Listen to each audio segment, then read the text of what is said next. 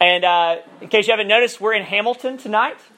Normally we're in Murphy. Right now I'm trying to get us back into Murphy before the end of the semester. I've had some conversations with the administration. It seems like things that I'm in are kind of going well, but keep praying about that. And however that goes, though, I have to say again that the real strength and power of RUF and what is good about RUF is not the room that we're in. It's not me, it's not our interns, but the real strength and power of RUF is the gospel. And it's how God works through His Word and works through the gospel to change people, to make us new. And, you know, we could have RUF outside in the cold, we could have RUF in someone's dorm room, we could have RUF in, the Dean Dome. The power of RUF and what's good about RUF is the gospel and Jesus' work through the gospel. And so, if that's at work, then it will always be good. And if it's not, then it doesn't matter where we're at. And so I just want to say that it's a pleasure to get to be up here and teach and preach and live the gospel and the means of the gospel with y'all week in and week out. And if you love that, keep coming, keep being a part of that, and invite people into that. If it's good, you should give it away because it's free. But it's also really good. So we're going through the book of Acts at this point in the semester. And if you don't know anything about the book of Acts, that's totally fine. It's the fifth book of the New Testament. There's the four Gospels that talk about the life of Jesus and what He does to save His people. And then the book of Acts is the book that explains what Jesus is doing through His church as He continues to work and continues to save.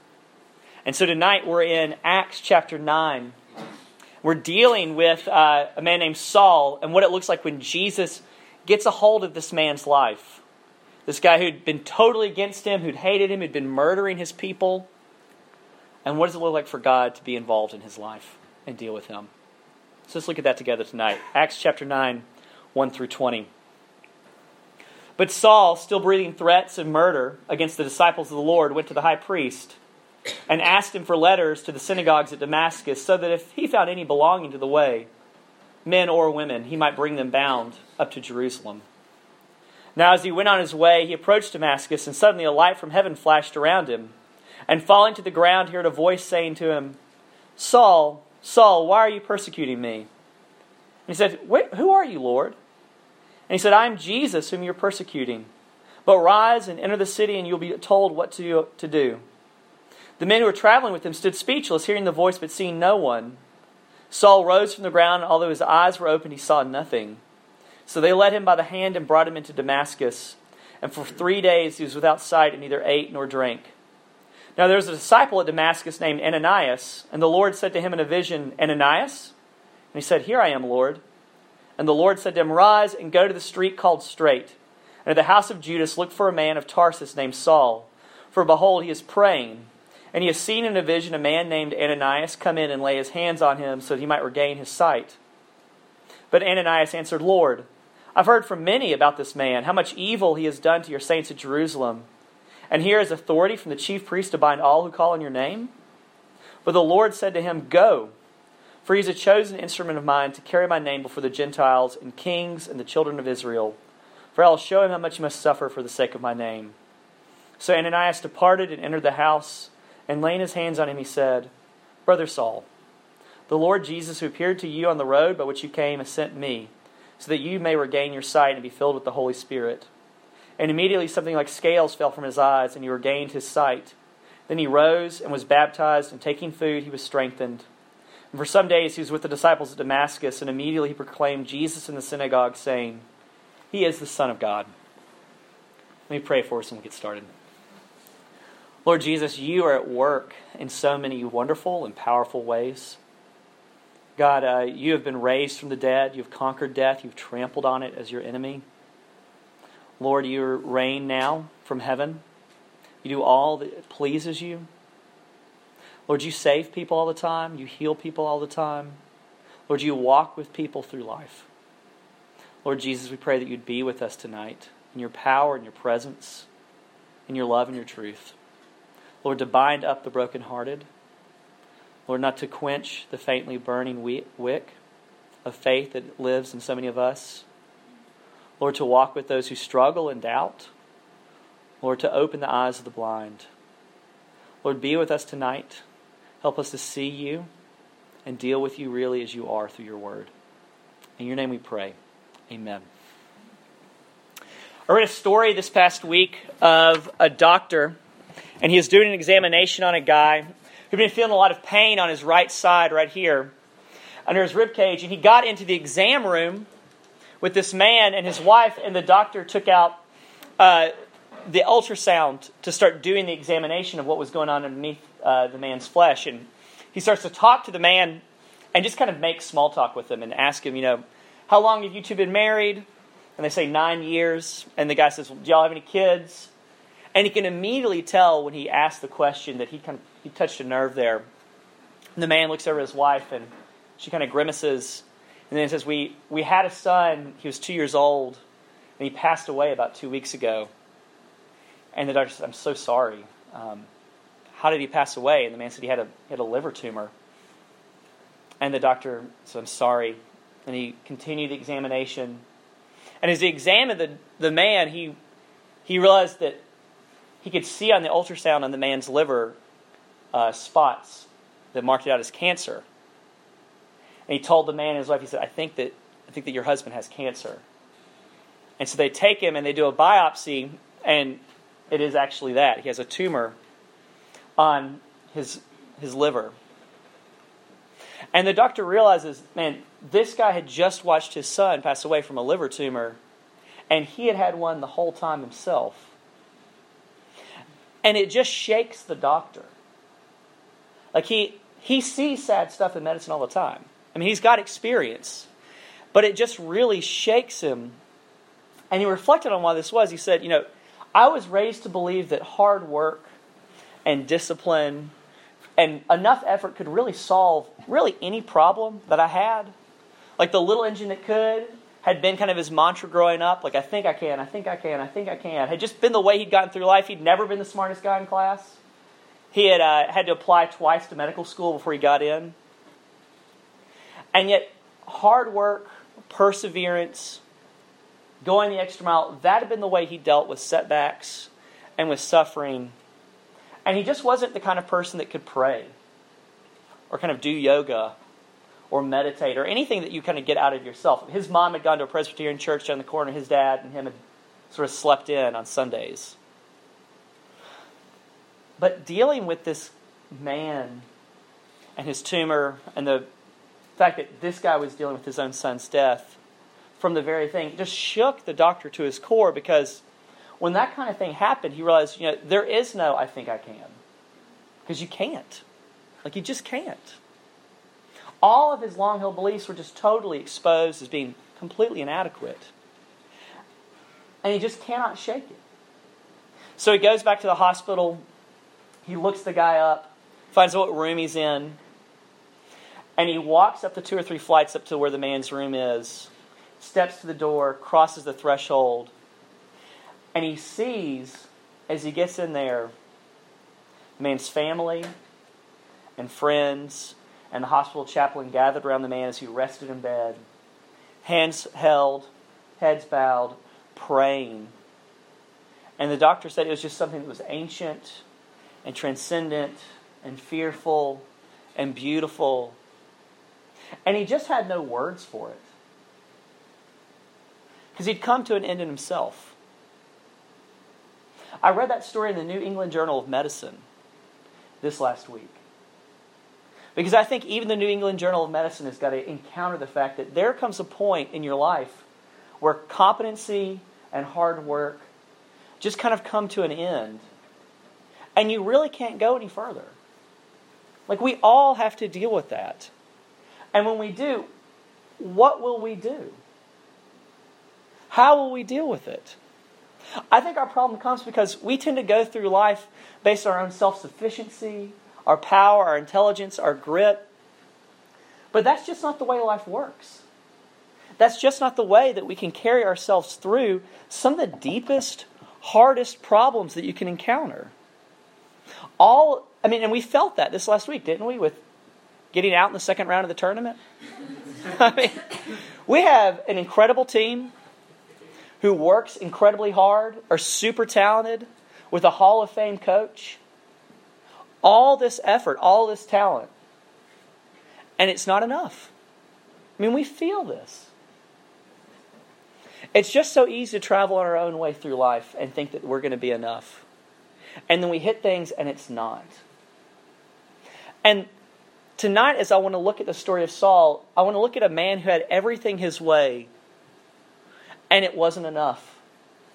And he lost it to walk on a better way. The way of Jesus.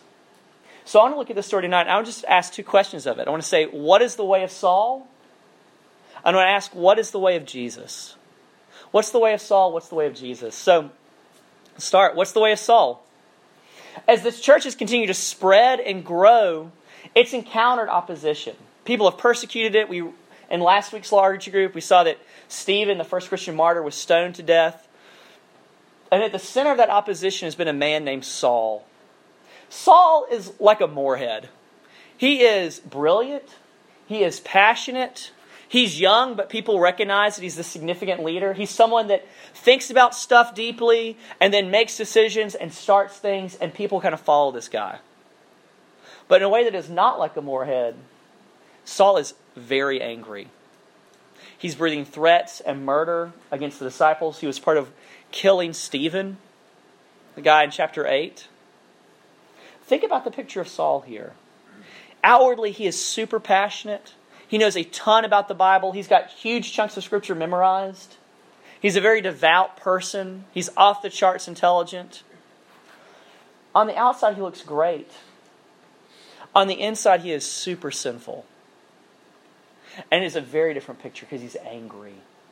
He's furious. And it all begins in his heart. And really, that's all of us. Because doing is not at the heart of sin. This thing that distances us from God and from people and from ourselves. That's not primarily about doing. But what is at the heart of sin is our desire. It's our heart. It's what we love. It's the desire to be righteous in our terms. To have God's authority over people and over our lives. This gets at the profound reality that sin is more than just what you do or think. It's tied up in who you are. It's how you travel through life. It's your stance towards God and people. It's the way that you go. As you go on your way with people and with God through life. Luke does an interesting thing here with kind of a play on words. Look at verses 2 and 3. Saul asked the chief priest for letters to the synagogues at Damascus, so that if he found any belonging to the way, men or women, he might bring them bound to Jerusalem. Now as he went on his way, a light from heaven suddenly flashed around him. Don't think of sinning against God as something that's primarily about what you do. Being opposed to God and sinning against Him is more about the stance of your heart. And that is tied so much more closer to who you actually are and how you go through the world. It's tied to how you walk through life. It's bound up in how you see yourself and the people around you, which is why Jesus blinds Saul at first, and then when He heals him, something like scales fall off of his eyes. Because Jesus wants Saul to see that your sin is something that keeps you from seeing the world and seeing me and seeing the people around you. Sin is about self-deception. He doesn't know, but Paul is an enemy of God. He thinks he's traveling on his way, though, and doing God's work as he's persecuting the church. Saul's way is that if you follow all the rules and you get the right internships and you're involved in the right causes and you think all the right things and you look fit and you show yourself to God and the people around you that you're someone that can be taken seriously and that can do serious work, then you're in. Saul's way is that if you look good on the outside, you're fine, and you can totally ignore the inside. But when you do that, you miss the central reality of your heart, of the way that you travel through life, the way that you see and deal with the world and with yourself. I mean, just look at the power here that Paul's trying to exercise. He's getting letters from his higher-ups so that he can arrest people and be the judge and the jury for people that he thinks need to die. Saul's heart wants to be in charge. He is on his way. Earlier in the book of Acts, the Jewish leaders have said, let's take a step back and just kind of see where this Christianity thing goes. If it's from God, we can't stop it. If it's not from God, it'll kind of fizzle out. Saul does not want any part of that. He knows his way. He knows what needs to happen. He needs to be the one in charge. This is why enemies of God are not all mass murderers and corrupt politicians. But the enemies of God, those are people who are opposed to Jesus and His authority and who travel on their own way. I mean, do you love to boss people around? Do you love to put people in their place and live by this kind of very narrow, tight set of rules that are really about you and kind of making people kind of more like you? Like, you may be on your own way. Because the real pleasures of sin don't come from sex and drinking and corrupt money. The real pleasures of sin come from a heart that loves to walk in its own way. To be able to get what you want, however you want to get it. And that can be with religious things, where, you look down on all these non-religious people who aren't doing the religious stuff you're doing, and they're just not as good as we are. As though, you can be good by the stuff that you want to do. Or it may be about our work, or our success, or how free we feel like we are with ourselves and our bodies. But all those things come back to a desire to be above other people, and to have power over others, and to feel good about ourselves. And there's just so many ways that we can walk on this path. Some of those from the outside look totally acceptable. Some of them do not. Some will further your career. Some will hurt innocent people. But God does not judge people based on their appearances and their outward stuff. He judges people based on their heart, on their insides. By nature, we all want to judge. We just do. That's part of what it means to be sinful and be a sinner, is that we want to be in God's place and judge other people. And I know that it's true, because we love to watch fail videos online. I mean, who doesn't like watching people just totally wipe out on the internet? That's like 10% of all internet videos, right? Why is that? Have you ever thought about that? I mean, I watched a video this week of a kind of Wheel of Fortune compilation video of people just totally screwing up on Wheel of Fortune. And there was one where, I guess it was like a couples night or something, where these couples were staying up there and trying to solve the problem. And this guy solves, and the answer is gondola ride through Venice. So, you take the boat through the canals of Venice. And the prize was that they would get to go to the country where Venice was. And so Pat Sajak, the guy who's in charge of Wheel of Fortune, he looks at the guy and he says, it's kind of playing around. Like, let's check your geography knowledge. What country do you think we're sending you to?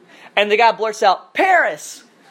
And everyone looks at him, and he realizes he makes a mistake, and he goes, France. And his wife looks at Pat, and she says, do we still get to go? I think they did. I couldn't tell from the video, but I'm hoping so. Pat Sajak seems like a merciful, kind game show host. We love those videos, but part of what makes it so easy to enjoy those videos is that we get to sit safely in the seat of judgment and laugh at other people. Because it's just the bent of our heart. I mean, I don't assume everybody here is a Christian, and if you're not, then we are so glad you're here. But Christians can be really bad about that in a college town. I mean, think about how you judge whether or not someone is a mature Christian or not, right? Like, we live in a college town, there's tons of parties in this town, and we have a tendency to judge whether mature or immature as a Christian by whether or not we go to some of those parties. Like, let's say you go to a party, and we tell ourselves that we're mature enough to handle going to this party. And then we begin to look down on the people who don't go. And we think that because we go to parties, we are better, more mature, more spiritual people. And sadly, some of us begin to kind of conform to the party scene and drink when we shouldn't drink, or over-drink when we shouldn't drink, because we think we need to be a witness by drinking and showing people that we're okay by just kind of doing what we want to do, and we're free in that. But the same is also true for people who abstain from parties. And we can think that we're more mature and better because we don't go to parties. But this is all about what you're doing on the outside, isn't it? Because you might not go to a party because, you didn't get invited. Or maybe you were underage and you're afraid you get caught. But man, you wish you could have gone. But just based on your outside circumstances, whether or not you go to a party or not really doesn't tell you very much about your heart. Not only that, but when we focus on the outside things, we tend not to see the stuff that we're actually doing that does shape us in bad ways. Like, for instance, maybe you make basketball or getting a really good summer job kind of the center of your life. Like, if you were to get those things, your bracket would just be killing it, which is not happening right now. But if you were to be killing those things, man, you would feel so full inside. And you would feel so whole. Or maybe a lot of what you're thinking about is, wearing very trendy clothes. Or keeping your friends happy and kind of navigating our complicated friendships. And on the outside, man, that is pretty normal and not scandalous at all. But on the inside, as we go through life, and we kind of take these things in and judge people based on those things, and walk upon those things as though this is what's going to make me whole and make me feel full, we can be just as indulgent with them as somebody who's getting high or drunk all the time. It doesn't show as easily. I mean, getting hyped for your bracket or applying to 75 jobs over the summer is not going to make you throw up in the middle of Franklin Street. But God is not deceived by externals. God does not judge us in the way that we judge ourselves. He looks at our hearts and the way that our heart travels through life and how we see and deal with the things around us. And He looks at the whole of our life and the way that we go. So if that's Saul's way, what is Jesus' way? Look at verse 3 here. Now as he went on his way, he approached Damascus, and suddenly a light from heaven shone around him. And falling to the ground, he heard a voice saying to him, Saul, Saul, why are you persecuting me? And he said, Who are you, Lord? And he said, I'm Jesus whom you're persecuting. Can you imagine what it must have been like for Saul? To have been going on your way to put these people in jail and then to meet Jesus and find out the people that you were putting in jail were actually his people the whole time? Like, Saul knew the Old Testament. He knew that if you mess with God's people, you mess with God. And Jesus makes that super clear. Saul, Saul, why are you persecuting me? God really humbles him here too. Saul had loved power over other people. And suddenly he's powerless. He's dependent upon other people. What do you see about the way of Jesus here? You see that Saul, though, is immediately in with Jesus. He doesn't have to go on a mission trip. He doesn't have to lead anything. He's not in because he cracked the code or he started acting right and then he got let in. Saul is out to throw people in jail and murder Christians. And immediately, Jesus lets him in. Jesus' way is the opposite of our way. Saul does wrong. Saul is an arrogant murderer. If ever there was somebody who didn't earn their way in, it's Saul. And yet immediately he's let in. He's baptized. He's brought into the Christian community for nothing. There's no hoops to jump through. He doesn't have to take a mission trip, like I said. He's just in. One day he's persecuting these people. He thinks he's so righteous. He thinks he's got so much going on. The next day, he sees how exposed he is to these things. How all of his righteousness was nothing. How he was blind. How he's a murderer. And how he's forgiven. Because that's Jesus' way. In case you didn't know it, Saul is also the Apostle Paul, who wrote a serious chunk of the New Testament. Listen to what he says about himself here in the letter to the Philippians. He says, if anyone thinks he has reason for confidence in the flesh, I have more. Circumcised on the 8th day, of the people of Israel, of the tribe of Benjamin, a Hebrew of Hebrews. As to the law, a Pharisee. As to zeal, a persecutor of the church. As to righteousness under the law, blameless. He's got everything that you would want. But whatever gain I had, I counted as loss for the sake of Christ. Indeed, I count everything as loss because of the surpassing worth of knowing Christ Jesus my Lord. For his sake I've suffered the loss of all things and count them as rubbish, in order that I may gain Christ and be found in him. In terms of religious accomplishments, Paul had everything. Family pedigree, Pharisee under the law, strict, a persecutor of the church. There are no more gold stars that can be given to Paul. He's got them all. But compared to the righteousness that Jesus gives, what does Paul think of it? It's rubbish. The Greek word for that is skubala, which is a very salty word for poop. I can't say what the actual word is from up here, but it's super bad. just going to let you fill that in.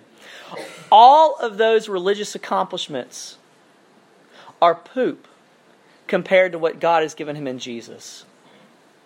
And the same is true for you. Look, you've come to UNC, and everywhere you turn, there is someone who is better, who is smarter, who is more athletic, who's maybe prettier than you. And that is torture for us.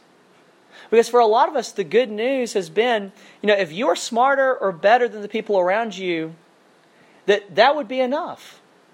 But what happens when it isn't? That you don't always feel successful or good looking or important. What if seeing that and feeling that was actually God's good work in your life? What if that was God's work to make you believe the goodness of the good news and to show you how blind you've been? That the gospel is good news, not because it's telling us that life isn't fundamentally about a competition where we win over against other people. But the gospel is good news because life is fundamentally about what Jesus has done for us and what he is doing through us and in us even now. I mean, do you want to be clean? Or do you want to feel as clean as you are in Jesus? Then don't rely on yourself. And don't rely on your prayer life or your Bible reading or your accomplishments. Paul prayed much more faithfully than any of us and is much more accomplished than any of us will ever be. And he said all that stuff is poop. It's scubala. The good news is that God carries the burden of getting right with God. That he doesn't just make broken people whole, he makes them new. All the time. For free. If you come to him, he gives you that very thing that you need the most. Which means that he can give it to anybody. If he can give it to Paul, he can give it to you. And Christians tend to talk in terms of grace is here for anyone who wants it. Which is true. But when we talk in those terms, it makes it seem like, grace is sitting in the back over there, kind of waiting for you to walk up and take it if you want it. But the reality is that if Jesus is who he says that he is, and if he is alive even now, then grace is not some sort of thing that's out there. Then grace is tied to him and his person. And that he is active and seeking people, looking for people, to save, to heal, to make new. That if he is alive and the gospel is true, then maybe the reason you're here tonight is because Jesus is seeking you out. To make you whole. To make you feel as clean as you are in Christ. To bring you to himself and to walk in a new way. Just look at what Jesus' life does to Paul and Ananias. Before Jesus, Paul would have killed Ananias. Ananias was terrified of Paul. After Jesus, Ananias heals Paul and calls him brother. That Jesus reconciles these two people. This whole story just begs the question of, what is your view of what God has done in your life? What is your view of what he's done? Look, you will never understand Christianity and why people get so hyped about Jesus until you get this. That God does not give good people good advice on how to get gooder.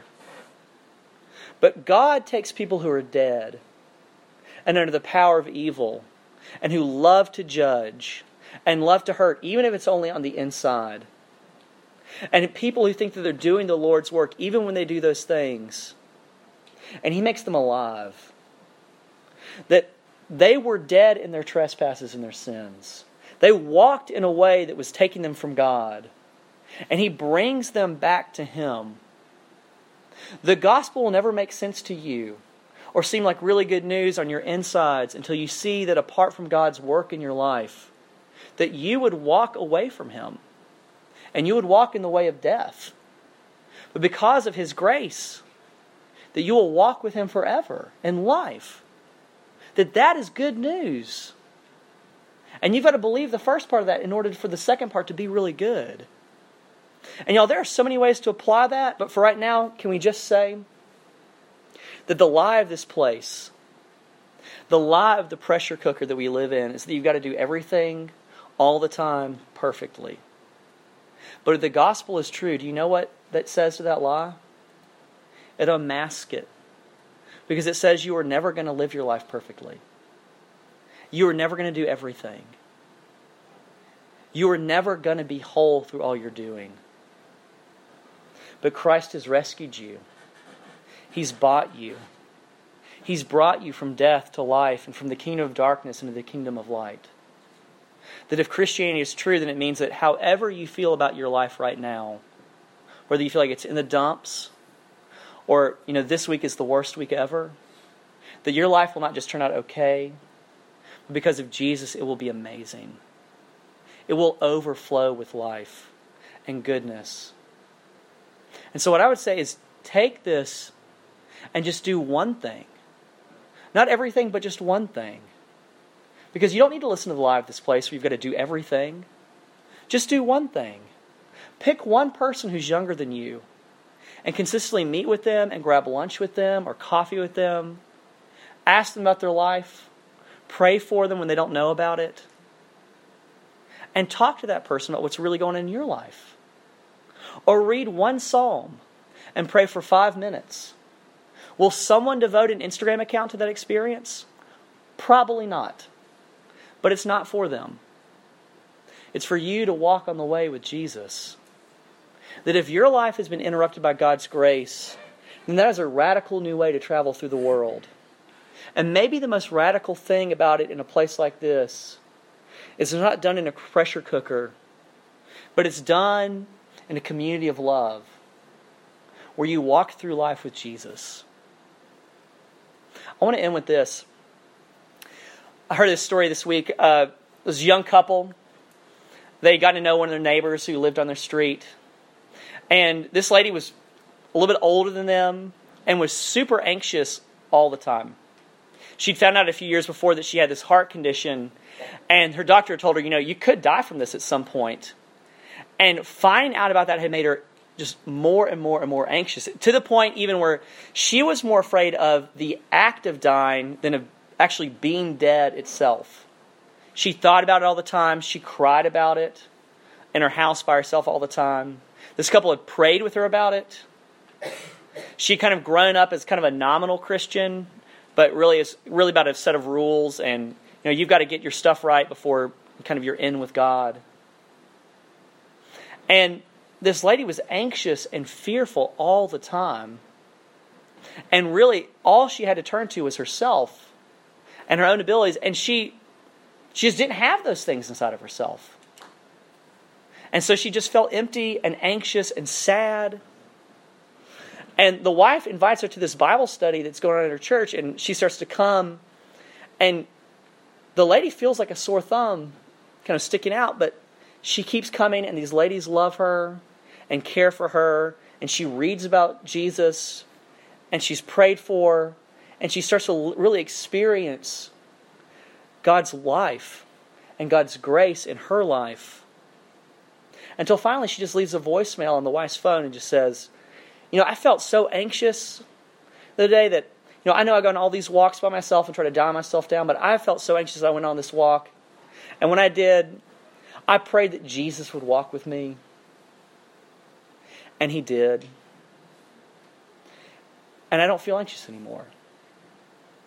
Because I think God walks with me in life now. Do you know that's God's offer to you too? That for your emptiness, for your anxiety, for your fear that you meet sometimes inside of yourself, that, man, I do not have what it takes to get through life.